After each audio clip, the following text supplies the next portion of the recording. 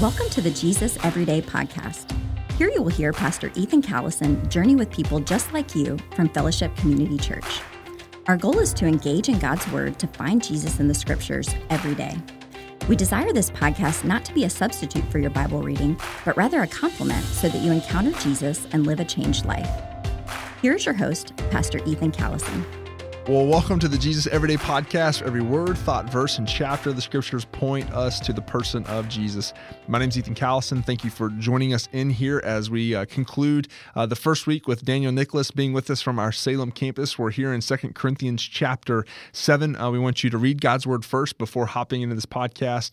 So go ahead and make sure you do that. But if not, go ahead and pause it, read God's Word, and if you have, press play, and let's continue in the text here. Daniel, before we hop into chapter 7 today, something I think is just always just beneficial for the body. Even a couple weeks ago, we had 6 baptisms actually at our Southwest campus. We've had a couple at our North campus this year and a couple here at our Salem campus. I love hearing stories of life change and transformation. I think that's something that we can almost forget about, was like that moment in time that Christ changed us. And so it's always encouraging to hear people's stories. How did you come into a personal relationship with Jesus? So if you don't mind, could you share with us how you came into a personal relationship with Jesus Christ? Yeah, I think it really first started probably when I was around, 9 or 10 years old. I remember the exact moment when my mom kind of sat me down on my bed and started talking to me about Christ and how to be saved and what it means to put your faith in Christ and everything. We had initially gone to a Catholic church throughout my early childhood, and then we started going to I guess it was a Baptist church. I think it's non-denominational, but basically a Baptist church for a while. And I think that was kind of when the faith of a lot of my family members started to really grow. And so yeah, I was probably in 3rd grade when my mom had that talk with me, and my mom's always been somebody who's been very devoted to her faith, and she's always been a really good example for that as well. But yeah, she sat me down on my bed and we prayed, and ever since that moment, that was a sort of a clear, defining moment, I think. And so I was quite young at that time, but I think over the next several years, I continued to grow in knowledge of God and everything. And then there was a very distinct period when I was in college as well, in undergrad, when I felt like my faith was kind of revitalized a lot. And I started to understand what grace meant a lot more. I went to this church in Michigan, and going back to when I started at the Baptist church, I felt like their theology was pretty on target with everything. And they would talk about grace being, not of works, but as a gift from God. And then they'd, move on to some other topic, and they didn't really go too much into it. But when I was in college at that church, I really felt like I understood grace at that time. So I think that was a time when my faith was, although I'd never lost my faith was completely revitalized, and I think it was changed for the better at that time. That's cool. I have a huge passion for the next generation, and when you look statistically speaking, it's somewhere between 75 and 80% of people come into a personal relationship with Jesus before they're 18.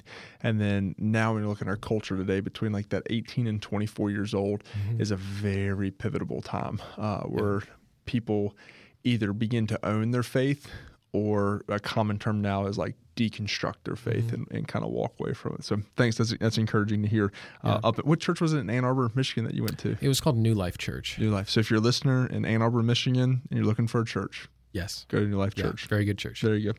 All right, so we're here in 2 Corinthians chapter 7. What was the text that the Holy Spirit illuminated and you highlighted and wrote down today? So it was verse 9, which says, "As it is, I rejoice, not because you were grieved, but because you were grieved into repenting. For you felt a godly grief, so that you suffered no loss through us." And that's good. What is Paul writing this about? What's going on here? So just to give a little bit of context, Paul was talking about this previous letter that he had written that he kind of talks about as being sort of a harsh letter to the Corinthians, and that it may have caused them a little bit of grief or discomfort, but it's really to sort of get them back on the right track and to really kind of correct them. And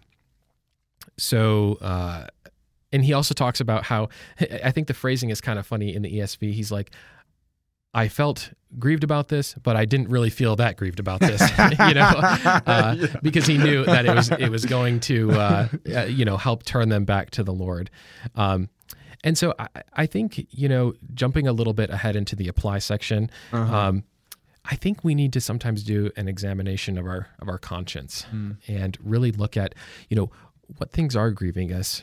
Some things that grieve us, I feel like there's always a purpose for the grief that we have. God is fully aware of every situation and why we have grief. And sometimes it's things that are outside of our control, and sometimes it's things that maybe we did. And so when we can recognize that, then it can turn us back to the right path and turn us back to the Lord. Yeah, that's good. I remember Josh Horner, our Salem campus pastor here, student pastor, was talking about, this is probably months ago, he was preaching and said, yes, the word does comfort us, but one other thing that the word does is it convicts us. And we get here from Paul's letter, although we actually don't have the letter that he wrote that he's referring to in this. You're right there in verse 8, it says, "For even if I made you grieve with my letter, I do not regret it. Though I did regret it for that I see that the letter grieved you, though for only a little while.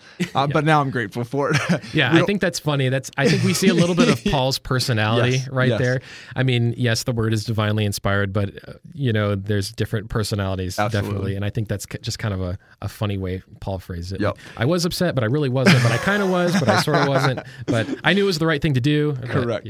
And so even when you look at it, like the word convicts us, the Spirit convicts us, and I think sometimes we'll grow callous to that, where we're not, if we don't listen, don't obey the Spirit's prickings, and it's like we become callous to it, as well as other people. Like here, Paul is exhorting the Corinthians, like, hey, you're not following Jesus in these areas. And I think even more so probably in today than what I've seen in the past, just reading and such, is like, we're cancel culture. You don't, I don't like what you're saying to me. I'm done with you. I'm moving on.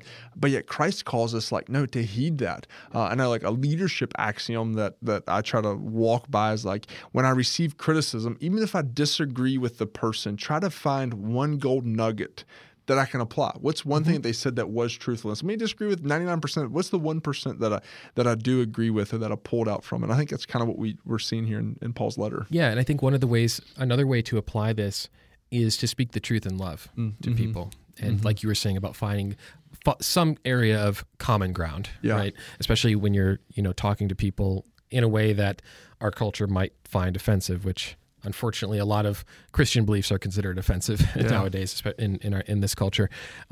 So speaking the truth in love.